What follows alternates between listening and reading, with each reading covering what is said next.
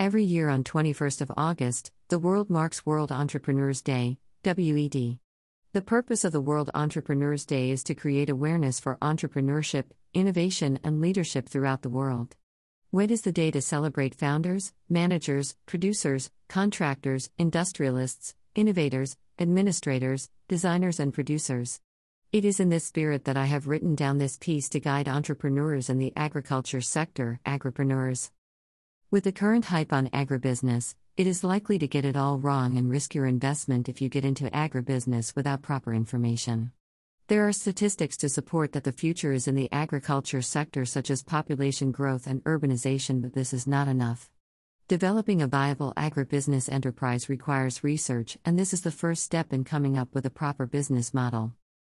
The first step to consider is where in the value chain do you want to join.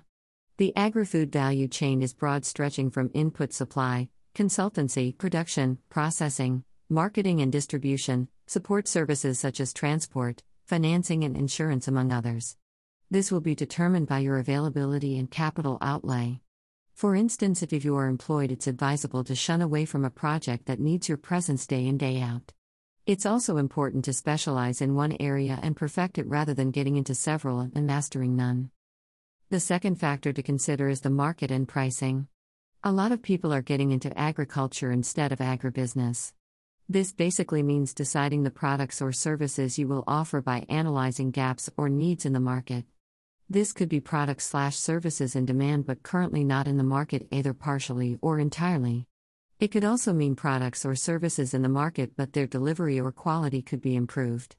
For instance, there could be vegetables in the market but no vendors offering fresh ones or delivery services. At this stage, it's critical to analyze current market trends, consumer preferences, prices, and outputs to ensure higher returns.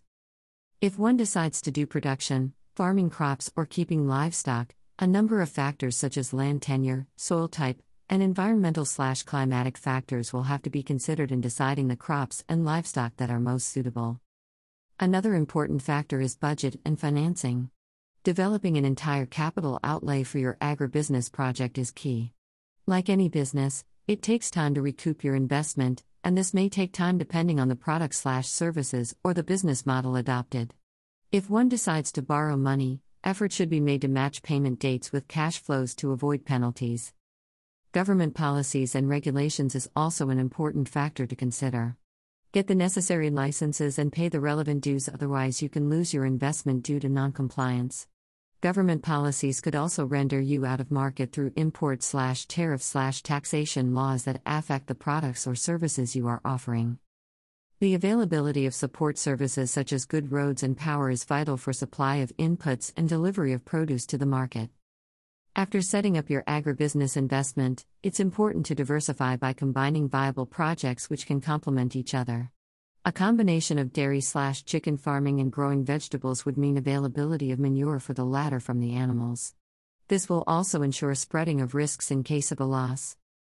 It's important to keep proper business records in order to monitor and evaluate your progress. This will also help in making decisions on what adjustments to make along the way based on the progression.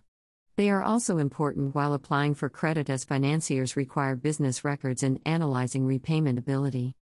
Last but not the least, it's important to have a marketing plan for your business.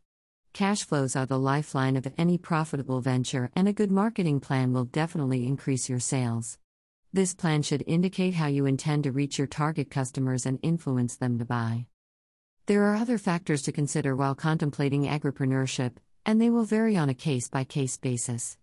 This guideline just provides a starting point and emphasizes the importance of having a plan.